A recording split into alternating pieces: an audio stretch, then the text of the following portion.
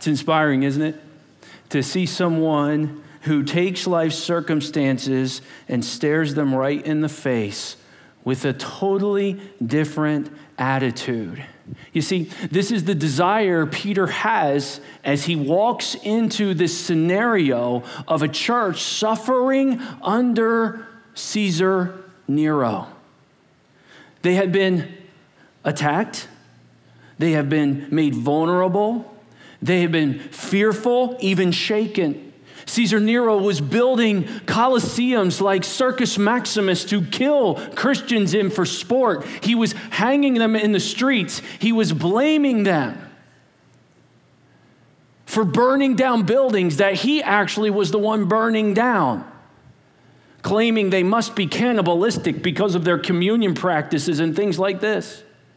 And so the church that Peter is writing to is in a vulnerable, confused, fearful, and shaken state. They're going through suffering that is undeserved. It's just coming at them even through false accusation. And into that world, this fisherman that Jesus called, writes Peter, an apostle of Jesus Christ, to those who are elect exiles of the dispersion in Pontus, Galatia, Cappadocia, Asia, and Bithynia, according to the foreknowledge of the Father, remember this last week, in the sanctification of the Spirit, and in the obedience of Jesus Christ, according to the Trinity, may grace and peace be multiplied to you. What? Peter, shouldn't it be like, all right, this is how you want to hide. Okay, this is where you want to scream. You need to say this. No, he says, I got grace and I got peace for you. Oh, blessed be the God and Father of our Lord Jesus Christ. According to his great mercy, he has caused us to be born again into a living hope. Peter, are you missing something? We have this living hope. Oh, it's based on the resurrection of Jesus Christ from the dead to an inheritance. It's coming for us. It's imperishable, undefiled, and unfading, kept in heaven for you, who by God's power are being guarded by the salvation ready to be revealed in the last time. Peter, did you hear they're going through suffering and you're all like, woohoo, we got this hope. We aren't staying, we're moving on. It's as if he refuses to allow circumstances to dictate his mindset. Isn't it amazing? When we choose to focus on what God has done for us, and when we choose to focus on changing our attitudes, our behavior is totally different. We joke, and our church knows this one. If you're newer to our church, you'll hear this motto often. When your kids are going through a time, like, oh, do we have to go to church? Okay, I said it too, okay? And we've heard it from our own children, okay? Do we have to go to church? We simply respond with, you know what? No, we don't have to go to church. We get to go to church. We get to experience church. We get to be encouraged by the word. We get to be in here. And isn't it amazing? We only spend like an hour, 15, hour, 20 minutes here. And even that sometimes we're like, it's getting a little long. Like heaven forbid we give the God of the universe an hour of our week, right? Because we're so busy.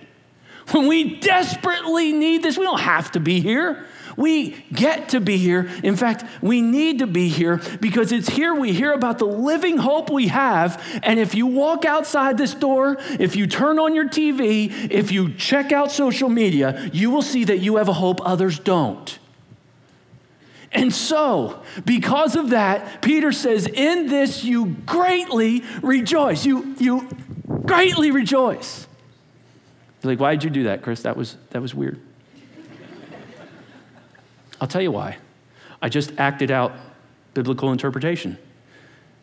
What? Yeah. Walk into any biblical hermeneutics class in seminary, and they'll tell you part of deciphering scripture is looking at what words mean in their original transcripts and languages. So this is 1 Peter, so it's New Testament. Therefore, it's been translated into English from Greek. So the Greek carries the idea of agaleo, which means much, and halamai, jumping. In this, you greatly rejoice. I'm not going to do much jumping because I need to preach the sermon. But I just acted out interpretation. What? Peter goes, okay, based on the hope you've got, I know, Nero hung that guy. It is horrible, but seriously, rejoice. What? Are you, Peter, you've literally lost your mind. I mean, this is a paradox. This doesn't work. But Peter says, believers, I get what you're going through, but I want you to live with remarkable joy. It's remarkable. Despite the trials you're going to face, despite the tests you're going to go through, and despite the suffering that will come your way, I want you to have remarkable joy. Now, the American gospel, which is not the Bible, the American gospel says your whole life is meant to do one thing: bring you happiness. So you got to be happy. Doesn't God want you to be happy? Right? We even hear that. God wants me to be happy. Life's about happiness. Here's the problem, though, with happiness. It's based on something. It's based on where we get the actual word, right? Happiness is based on happenings, right? So if your happenings stink, how can you have happiness? Because happiness is based on circumstantial things. And if your circumstances go south and your gospel is everything is supposed to be happy, then you start saying things like, I don't know if I want to follow a God who would do that.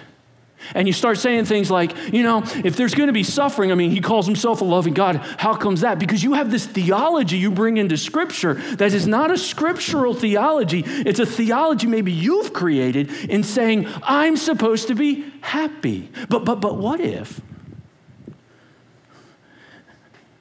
the goal that God has for his kids is not to be happy, although he loves when we're happy, but it's to be, want to take a guess? Holy. Would it change your perspective? In just changing the word, would it change your... My marriage is supposed to make me happy. What if your marriage is supposed to make you holy? That means holiness, or being set apart, or becoming more like Christ. That means in your marriage you may have trials, tests, and sufferings. But that's part of it, because God's goal is not just to make me happy. He loves it. He's going to take care of that one day in glory, okay? But right now, it's holiness. And if you don't understand that, you look at trials, tests, and sufferings as cruel and mean and sad and wrong, and it can shipwreck your faith. But when you have a fresh perspective and you go, maybe my job is not to make me happy, because it's not, okay? Maybe my job, God put me there to make me holy, which means it's going to include some things that I don't want. And when we begin to look at life that way, we begin to look at life through remarkable, not happiness, but joy, because happiness is based on our happenings. Joy is based on, ready? Perspective. And if you don't have the correct perspective, Peter knows this, you'll never be able to navigate trials, tests, and sufferings. You can't. And so Peter says, I want to speak into this today. So if anybody here has ever gone through a trial, a test where they just feel like, man, it's just like one thing after another, or sufferings, this is your day. We're dedicating this message to this. And don't check out if you're not, because you might have a friend who is. And I want to give us some theology to this, and I'm going to take some risks today. This is like heavy level stuff. This is this is the class in seminary that even seminary students don't want to take. This is basically what we're going to give out today, a little bit of the theology of suffering, okay? And how it plays into God's overall plan. And somehow God turned a fisherman into one of the greatest theologians ever. And we're going to track with Peter as he shares about this remarkable joy. So Lord, would you please today keep us focused, keep us alert, and keep us excited as Peter is about this joy we can have despite all the garbage that we might be dealing with. Let that speak to somebody today, that you can help them see it differently. Use Peter to do it, Lord. In your name, amen. All right, Peter, in this you greatly rejoice. Why? Though now for a little while, if necessary, you have been grieved by various trials. Now, let's get real focused on this word trials. If you got your journal, let's get real focused on that word trials. Because we got to make sure we understand what trials are. We can't come into this with elementary thinking. Trials are not consequences. Trials come because of something we haven't necessarily deserved. And this word here in its original language carries the idea not of, temptations or inner struggle within me. It actually comes from a word that means, a little while, if necessary, you've been grieved by, ready? Undeserved sufferings. Isn't it like the devil when you suffer to go, I bet this is because you didn't do this? Doesn't he love to do that when you go through a struggle? It's probably because God has given up on me. Doesn't the enemy love to whisper things in that are contrary to the knowledge of God, of Scripture? And these are trials, Peter's saying. I want to talk about those undeserved sufferings you're going through, church, under the evil empire of Nero. But we got to make sure we don't confuse trials with consequences. Put them on either side of the road. See, I want us to remember, a trial is an undeserved suffering. It isn't something you did. It came because you live in a sin-cursed earth. You live in an earth where people will hurt you. People will fail you. You will fail people. You will hurt people. Sin, Satan, and suffering will be a part of your life. And so you're going to experience trials that really outside of your control that come into your life. But then there's also something called consequences. These are struggles you're going through that you've brought on yourself. You know this. Like, let's just go to our diets for a minute. Man, I've had a terrible night with heartburn. Did you not order 20 wings from Buffalo Wild Wings? So, they were wonderful. Well, you kind of brought that on. How could a loving God give me heartburn? You ordered 20, right?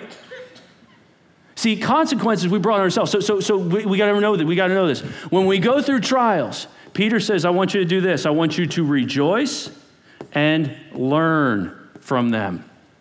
Rejoice and learn. Consequences, I want you to do this. I want you to confess and turn. All right? When you're going through a trial, I got to rejoice. God's going to use this. I got to change my perspective. Peter's going to show me how today, I pray. And I got to learn from it. When I go through a confidence, I've got that. Forgive me, Lord, for doing that. I have brought this on by a decision. I left your guardrails. See, when God gives us guardrails and we steer off the road, when he gives us guardrails on how we're supposed to talk and we choose slander, you're going to have consequences. When he gives us guardrails for marriage and you choose to go a different path, you are going to have consequences. When you are told to trust, but you choose anxiety and worry, you are going to have consequences for that. Peter goes, that's not where we're at today. That's a great sermon, but that's not today. We're talking about trials. We're talking about undeserved sufferings. And he says this now. Let's just pack some truth into this. In this now, you greatly rejoice when you deal with undeserved sufferings. And I learned something about trials from just this verse. Do you see them? Look for the 4 things we learned from Peter. Watch this. Trials, undeserved sufferings are for a little while. Look. If necessary, been grieved, and they're various. So I just learned something from Peter about trials maybe I never knew. What? They're for a season. They come and they go. They're necessary. God has a purpose for them. They're not just accidental. They're used for something. They're grieving. So Peter, thank you, because I'm thinking you are like this sadistic person to go, hey, my loved one passed away. All right. Like, really? Is that what we're looking for? No. There, in fact, he says, being grieved, it means to be heavily distressed. God knows that trials, Peter knows that trials are very sad and very distressed. Isn't that good to know? And he also says they're various. There are all sorts of forms. You experience a trial here or there. Some trials are different than other trials. Some trials last a long time, some don't so much. Some we can clearly see God in it, some we struggle to see God in it. They're various. But I learned something about trials that I have to take with me into my perspective if I'm going to have joy. I have to have, when I go through trials, a remarkable realization that trials are for a reason, but they are only for a season. So, they're for a while, and I got a feeling Peter's thinking, with the grand scheme of things, of all glory, this is just a little time. It feels like it's been years, but in the grand scheme of things, church, under Caesar Nero, in the grand scheme, it's just a little time. If necessary, God's going to use this. There's a purpose. They're really sad. I know. Give me a hug. But they're various, so let's be watching for them. But why would God allow them? Oh, my word. God has worked so hard on Peter that Peter is now anticipating your questions. If I'm going to get through trials with a remarkable joy, I need to have a remarkable realization. God is using these trials to sharpen me and refine me. I've got to know that. But when I say, but why even do it? Peter goes, I thought you were going to ask that. And so he says, so that the tested genuineness of your faith, more precious than gold that perishes though by tested by fire. What? What's this word tested? This literally, I could write the word proof. I'll check that P because it looked like droof, all right? Proof. That the proof of your faith. Why does our faith get tested? To prove it. You say, I'm an Eagles fan. Okay, if they're 3-10, prove it. What? I mean, I am when they're doing well. See, it's almost like God, I want to know when the church looks like it's down 30 points in the fourth quarter and has no chance of ever having a future. I want to know where your faith's at then. I want to know what your faith's like when someone in your house is going through a tremendous suffering and struggle. I want to see where your faith, it's almost like there's a proof that comes with testing. And why does this have to happen? Because it's more precious than gold. And y'all love gold, Peter's thinking. Y'all love gold, right? Y'all love money. This is far more precious than that. What are you doing here, Peter? I'm telling you, part of the goal of testing is to find out, are you a fan or are you a follower? And so he leverages the illustration of a goldsmith. Have you ever seen a goldsmith working on their craft? Peter says, you know what? Trials do to faith what fire does to gold. Young people, do you know what fire does to gold is awesome? If you've ever had metal shop or anything like that, there's a kiln, right? Well, when you work on these things, one of the things you can do is you can put metal into hot, blazing fire, and it goes into liquid form. And then you see like these impurities rise to the top, and they scoop them out to make it pure. Well, a goldsmith is working with a crucible that's a lot smaller, right? You can put tweezers around it because they're molding it into different aspects for jewelry or whatever it is. But they take this and they refine it down and they heat it. They heat it and heat it and heat it and test it and make it hotter and hotter until it turns to liquid. And then the goldsmith comes to a point where he goes, that's the purity I'm looking for. And do you know how he discovers when it's got the right time? Like, it's time. That's it. That's where I wanted to be. You know how he discovers it? He sees his face in it. When his face is revealed in the liquid gold, he knows that is ready to be molded. And he takes it and he puts it into the mold. Now, I want you to take all of that context that you just heard of the illustration Peter leveraged and read this next verse. Peter says, your faith, tested by gold, may be found to result in praise and glory and honor at the, you see it? Revelation of Jesus Christ. Folks, dive underneath Scripture for me. This is not a God's neat, let's eat message, okay? Our refining, okay, reveals Jesus Christ in us. It shows Christ. But let's go to, I'm getting excited. We got to go to another level of motivation to go through trials and sufferings. Peter notes 3 things that will come if we go through testing: praise, glory, and honor. I don't want us to miss those, because I think it's important to Peter, because he could be like, praise, glory, and honor. He's just throwing out words. This is the inspired word of God. So it's like he's got an end in between, because he wants you to ponder each one and kind of compartmentalize them. That when I go through testing, I might be found to result in praise and glory and honor at the revelation. It comes from the word apocalypt, or the idea of revealing Jesus Christ. Well, when does Jesus Christ reveal himself that also includes praise, glory, and honor? Well, there's 2 revelations of Jesus in Scripture that are talked about. The first one is the rapture. This is where Jesus calls the church up into the air, and he meets them in the air, but he does not come to the ground. That is one of his revelations, okay? We get the word rapture from the word carried away or snuck or caught away from the word raptoro in Latin, okay? There's a second revelation, and that's when he comes to earth and reveals himself to all mankind, and every knee will bow.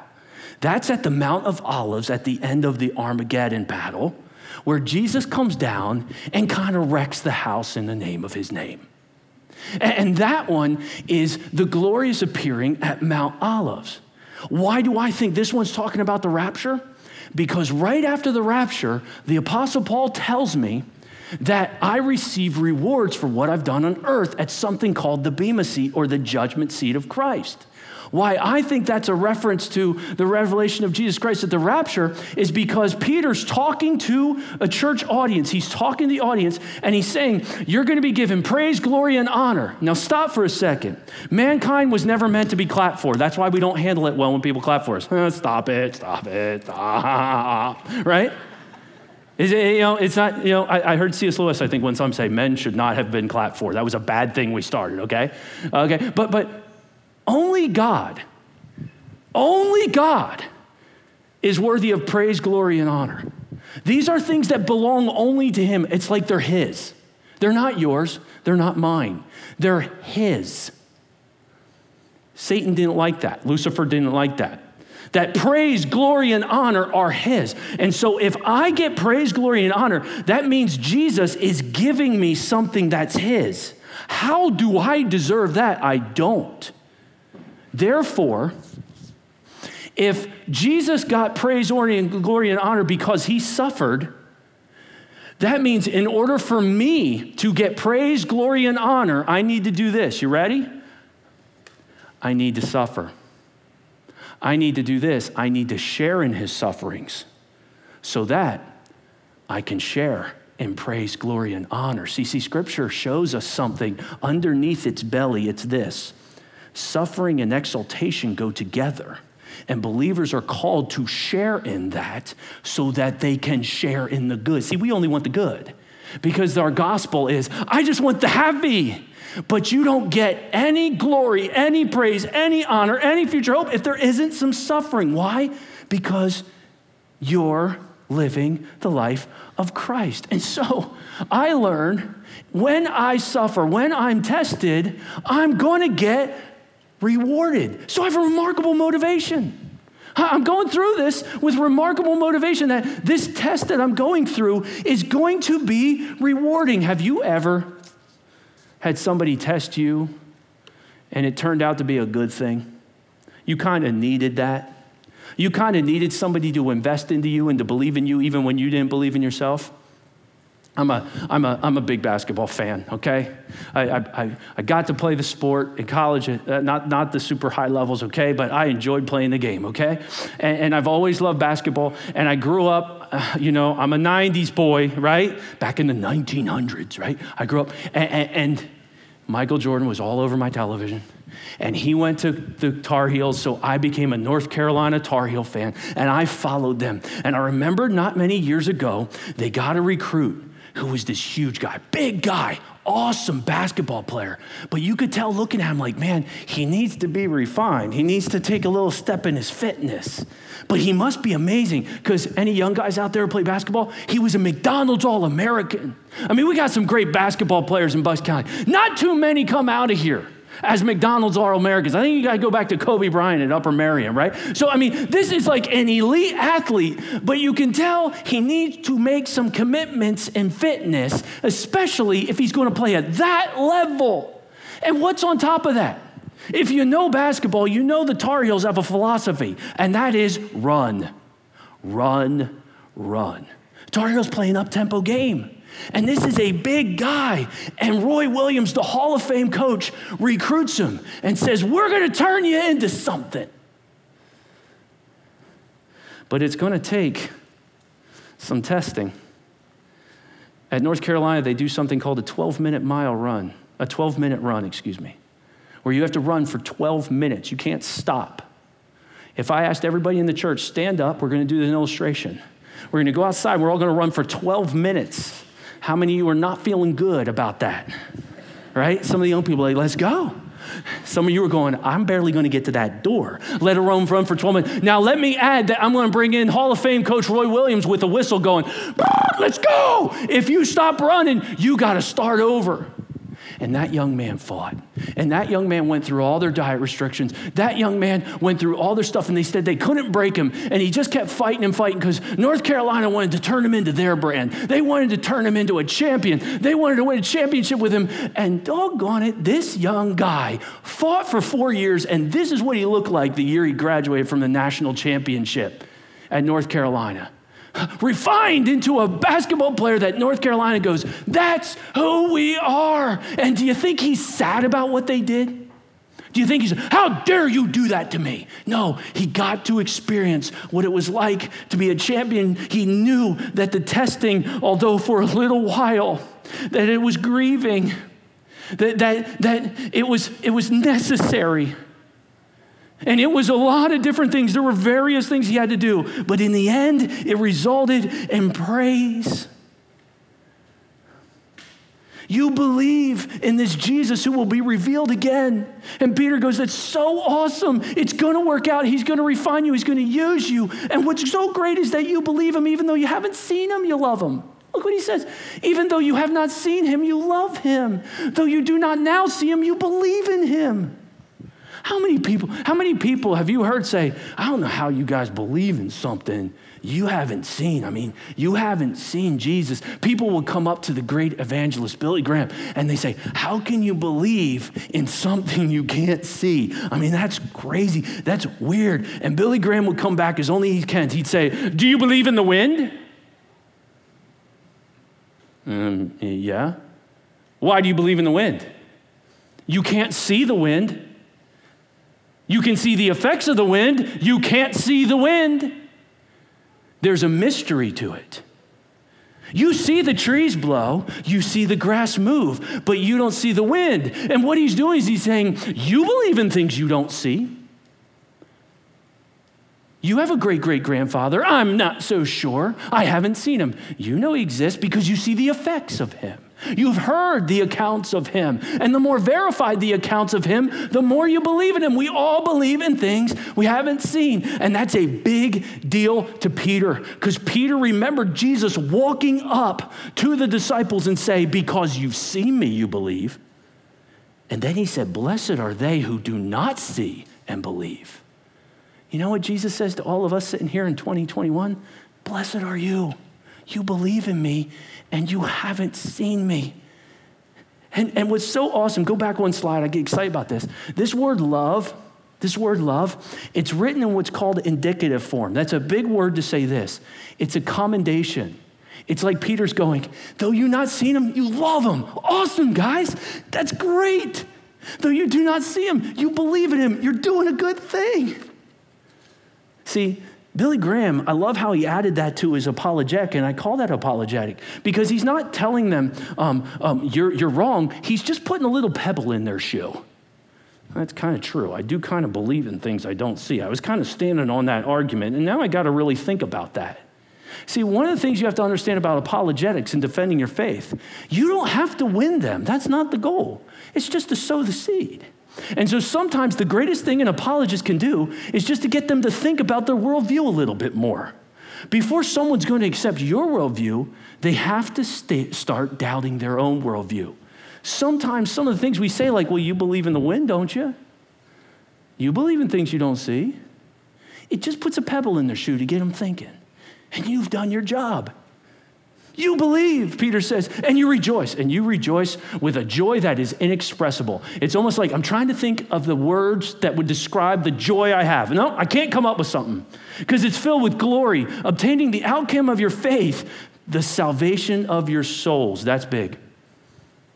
Souls here carries the idea of mind, body, spirit. Why is that important? Because the people that Peter's writing to are watching people die under Nero. They're watching them be murdered. And Peter's saying, yes, this is horrible suffering. But there is glorification coming. You will one day see the glorification that's coming. So he's encouraging them with that. There's a salvation that's coming your way that will take you to glory. And we get to do something. If you're still with me, I'm throwing a lot at you. We get to do something today. Peter kind of muses on something, okay? So if you just love Scripture and you love the more philosophical thoughts of Scripture, Peter is about to muse on Scripture. He says this, concerning that salvation that I just wrote about, the prophets who prophesied about the grace, what's that? Undeserved favor that was to be yours. Who's he writing to? To the church age. They searched and inquired carefully. What? Yeah, they saw this grace that was coming to these people, you, the church in 1 Peter that he's writing to. They saw about the grace you were going to get, and they inquired about it. They had questions. They were searching. It's like they didn't fully understand it. How suffering has something to do with glory. They were looking at it, and they were inquiring, and Peter goes, he's thinking about it some more. He said this, they inquired what person or time the Spirit of Christ in them, as they're being God-breathed Scripture, as they're writing it, was indicating when he predicted the sufferings of Christ and the subsequent glories. The prophets are like, what is it that we're writing? See, we see there is suffering and then there's glory. Now, some scholars have said it's as if prophets had a different perspective of Scripture than you and I do, because they're writing from centuries past and times long before Christ walked the earth. But they saw two mountaintops that they talked about. One mountaintop they saw was Mount Calvary. And we can read into Isaiah of accounts of the crucifixion that they saw coming that hadn't happened yet. They wrote about his sufferings, but they saw only the mountaintops, and the other mountaintop they saw was the Mount of Olives, his glories. So these prophets, they were looking at this, and they saw Mount Calvary, and they saw the Mount of Olives. Psalm 2, Mount of Olives, Isaiah 53, Calvary. And they began to think, oh my word, in God's grand plan, suffering precedes exaltation. Suffering has to occur so glories can occur. But what's this gap? They didn't see it. It's as if this mountaintop was only showing that. What's this gap? What's this gap? There was a mystery. It was like a big question mark. What is the gap? And Paul comes in and writes in the book of Ephesians, and many of you read this. He goes, I want to tell you about a mystery. Here's the mystery. The church. The church age is the mystery. That is this valley that the prophets didn't see. And they're like, there's something where there's this suffering and there's this glory, and they're inquiring into it, and they were searching into it, and they came up with a revelation. They began to realize this. It was revealed to them that they were serving not themselves. See, they thought, I'm writing for 1st century BC, right? No. We're actually writing for the next generation. So we're not serving ourselves, but the people who are going to need our prophecies in the future to verify what's happened in the past. Who's staying with me? And so in the things that have now been announced to you, you have lots of prophecy, lots of scripture. They realize that those who preach the good news to you by the Holy Spirit sent from heaven, these are things that are so massive, so awesome that Gabriel and Archangel Michael are like, hey, wait, let me see that. Let me see this First Peter. What? You mean to tell me? See, I remember the day. These angels are thinking, I remember the day Lucifer fell. A third of the angels went, and they can't get redeemed again. They're not these redeemable. You're telling me these human beings, they can sin and fail, and God forgives them? You're telling me they can suffer and be exalted the way Jesus was? That is interesting. Angels long to look into your salvation. Why? Because there's this remarkable expectation in heaven and what should be in our hearts that one day I'm getting glorified. Sufferings have a result. I'm going to get praise and honor and glory that I don't deserve. And the prophets are like, yeah, we're seeing that. But we're not fully getting that. And that's where prophecy is so awesome. When you pick up the prophetic books of the Old Testament, you know what I call them? I'm going to date myself. There's this awesome movie, and I don't know if it was awesome because, I wasn't in a good spiritual state all the time in my life, so it might have been actually a bad movie, so I'm not suggesting it. But it was an awesome movie. I love to watch it. It was called Back to the Future. Come on. And it had a car that I wanted bad, right? It was like before Teslas were cool, right? I mean, and I wanted a DeLorean. You know what prophecy is? They're a DeLorean. The prophetic books are like a DeLorean. You get to read those prophetic books. You go back into the past so that you can hear the future. In your hands at home, you might have 4 or 5 copies. You have prophetic texts preparing you for what's to come. Peter's like, it's awesome, isn't it? And we're like, yeah, it's pretty, yeah, I think so. Peter's like, it's like I'm jumping up and down. Yeah, I'm trying. Prophecy brings apologetics into our world. They're messages from God, spoken and written by prophets, foretelling future events that they had to tell with 100% accuracy, or guess what they had to happen to them? They were killed. They needed to have these done. And we have prophetic texts in our book that are like DeLorean accounts. One is this. Long before Christ, 740 BC, there was a scroll written called Isaiah. Do you know what BC means, young people? Before Christ. Yeah, this world who goes, I don't know if I believe in Jesus. Their entire calendar system's built around Jesus. Just don't tell them, right? When they write 2021, you're acknowledging Jesus. Okay? Because that's 2021 AD, after death. Oh, death of who? Jesus. This whole world operates off of Jesus, okay? There was a star prophecy, right? There's a star prophecy. And they wrote this 740 years before Christ. The people who walked in darkness have seen a great light. There's a great light coming. Those who dwelt in the land of the darkness, on them a light has shone. And for unto us a child is born, unto us a son is given, and the government shall be upon his shoulder, and his name shall be called Wonderful, Counselor, Mighty God, Everlasting Father, Prince of Peace. And when Isaiah wrote that would be called, it's a big word called textual criticism, that would be called a first level document. It would be an autograph. Young people, if you went to a football game and you got one of the players to sign the helmet, that's an autograph. If your dad also signs it, that's not an autograph. Old Testament autographs were run from 1500 BC to 500 BC. Obviously, so long ago, we don't have any autographs. So what do we have? We have the next level. It's called hand copies.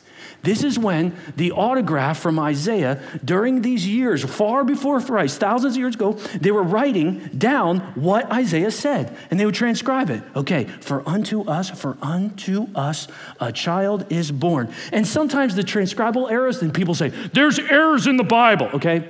There are transcriptural issues at times because it's like, for unto us a child is born. For unto us child is born. Mistake! It was a transcribal issue. How did they correct those? They would take multiple hand copies and compare them together. And then a process began into the 1600s where they took these multiple copies to the third level, and these are the critical texts. So if you were ever like hearing about the Septuagint, Or you've heard about like the Greek text or the majority text. These are different translations that have been derived from the hand copies. That's the third level of textual criticism. You say, what's in my hand right now? Well, it's a journal, so don't. You have translations put in English, Chinese, different things that come from the critical texts. And so you have some translations that only use these critical texts. And they say, these are the only critical texts we should listen to, and anybody who listens to these. It gets ugly, okay? There are some that go, we work with the majority of the critical text. So we take as many critical texts as we can, and we put it together, and we develop our translation. And so you have ESV, NASB, KJV. You have all these translations that are coming from the critical texts. And many people have said, what if this critical text level is wrong? It'd be nice if we had something from the hand copies to compare and see if these translations that have come down to us today are accurate.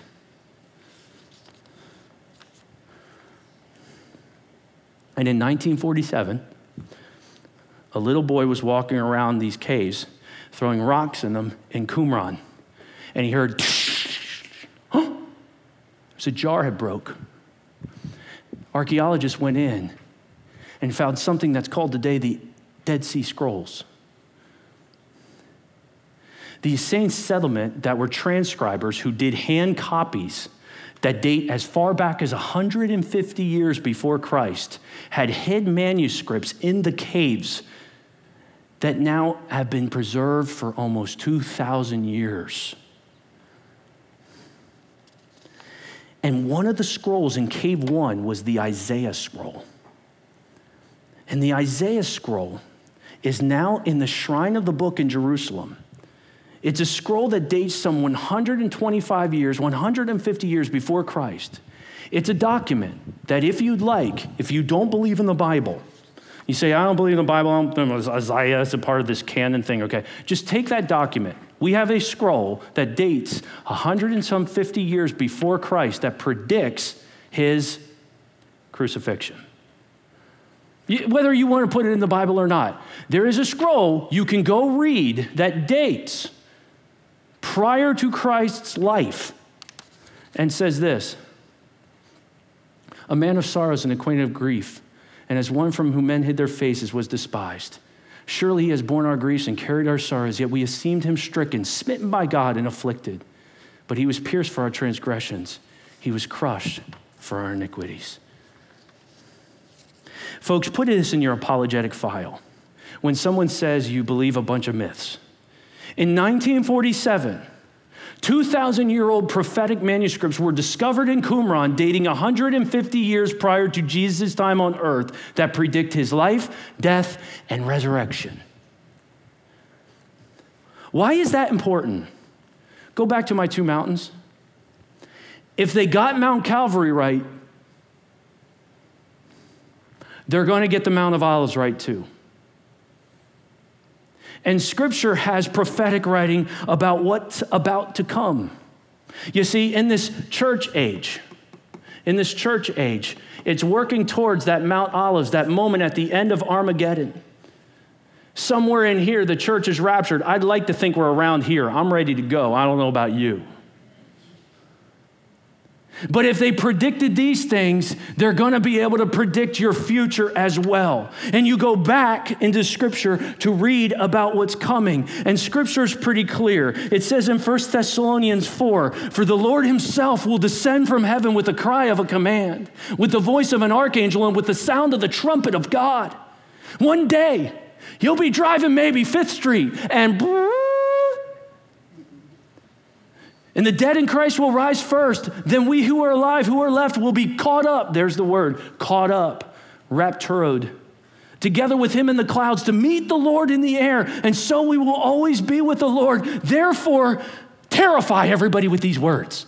No. Horrify them. No. Get as much clickbait as you can. No. Encourage one another with these words. The rapture is called your blessed hope, not your blessed torment. It's a hope. There's a return. The Lord himself will descend. There's a removal. Those who are alive are caught up. There's a reunion to meet the Lord in the air. And there's a reassurance that he's taken us out. Why do I need reassurance? Because it becomes very clear. Scripture is very clear that there is a tribulation time coming to earth.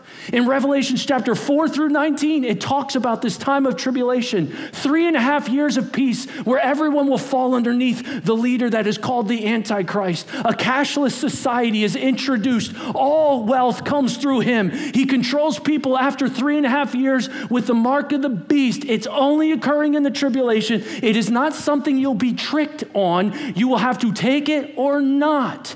He demands people follow him. He leads the armies from around the world, and God begins to pour out trumpets, bowls, and wrath upon sin for not turning to him. The time had come. And during this tribulation spoken of in Revelation, it says men will seek to die and can't. It's a horrifying time, but I'm not worried about it because I'm going up in the blessed hope. You say, how can you be so sure? Oh, I base everything on You know I'm weird. Scripture tells me, 1 Corinthians 1:7, he's going to return at any moment. There's an imminent return. That means nothing has to happen before he comes. He can come at any moment. I believe in a rapture because I believe in the imminent return of Christ. That must be explained to me if I'm going to believe something else. I believe in a removal of the church in Revelation. Explain to me why in Revelation chapter 1 through 3, talk about the church, the church, the church. And in chapters 20 and 21, the church, the church, the church. Where is it in 4 through 19? Well, what's John talking about in chapters 4 through 19? The tribulation. Why is it not there? I need somebody to explain that to me if I'm going to take a literal historical interpretation of Revelation.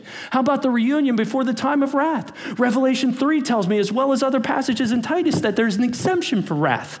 I want to look at that and go, how does that happen if I'm in the wrath? And then on top of that, I'm told the rapture's my blessed hope. How is it a hope if I'm going to suffer like crazy? And where do you get a God who likes to punish his kids? He punishes sin. He disciplines his kids and grows his kids. And so I need some of those things explained to me if I don't see that.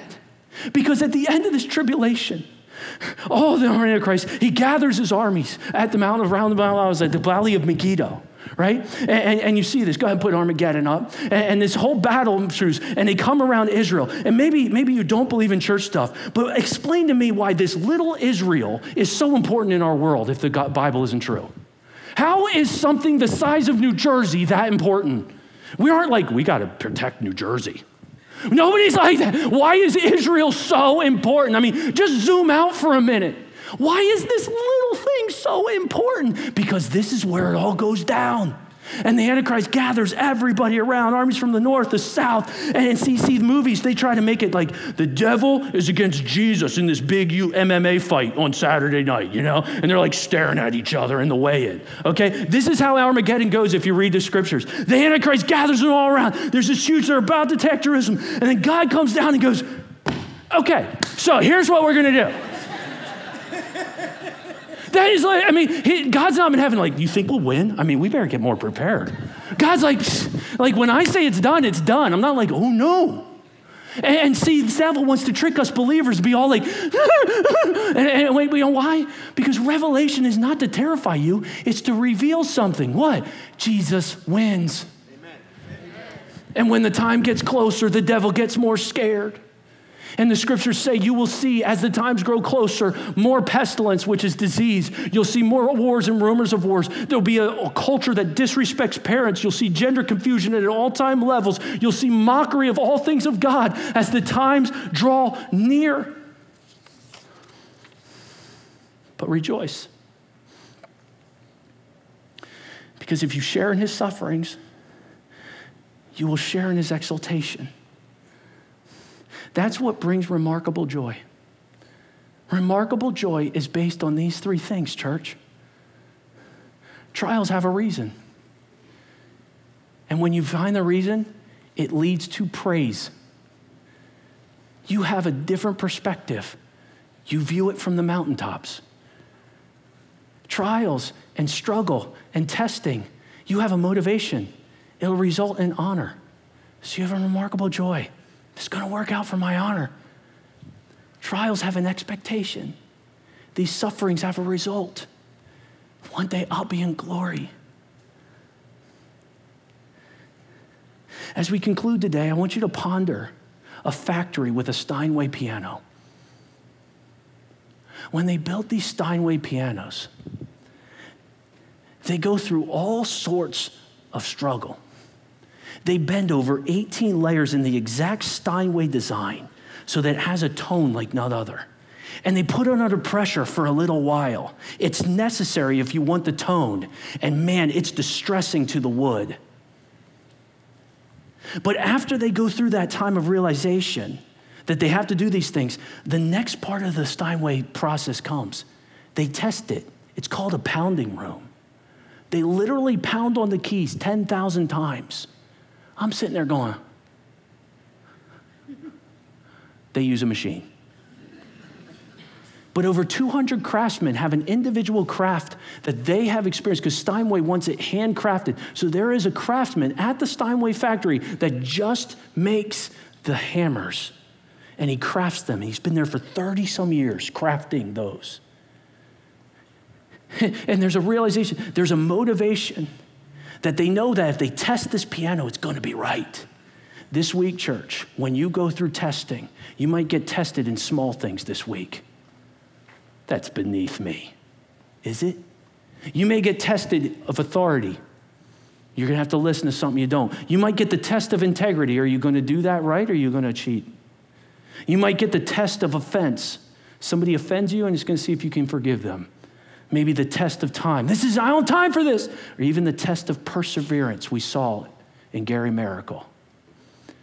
But when you get pounded on, you know there's a motivation. I'm going to get rewarded for that. And one day I'm going to get glorified and I'm going to be in that concert hall. And after the Steinway lacquer that is put on with perfection, there's an expectation that yes, that piano went through tremendous suffering. It went through tremendous testing. But in the end, it resonates through that concert hall like nothing else. When a believer begins to see suffering as a preparation for what's coming, when a believer understands that Jesus lets you share in it so you could share in it, you do remarkable things. And you take your prosthetic legs and you go on races.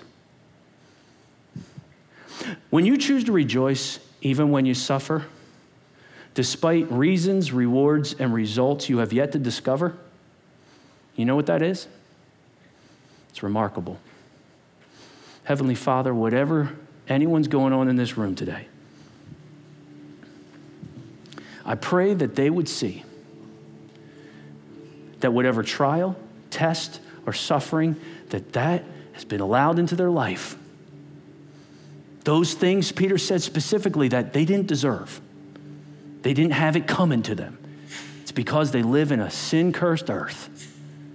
There's a great God that takes those sufferings and uses them so that he can make us reflect Jesus Christ. And the fire sometimes gets hot, but in those times we pray his face gets even clearer. The trials sometimes feel like forever, but we're reminded they're just for a time. And those sufferings, they can feel like they'll last forever. But when we go up on the mountaintop and see perspective, we see that every time we suffer, we can almost smile and say, wow, God's going to use this big time. He's going to reward me for this one day. And no matter how bad this is, no matter what, it will one day be over. Thank you, Lord, for this truth. Thank you, Lord, for this perspective. May it help us be remarkable.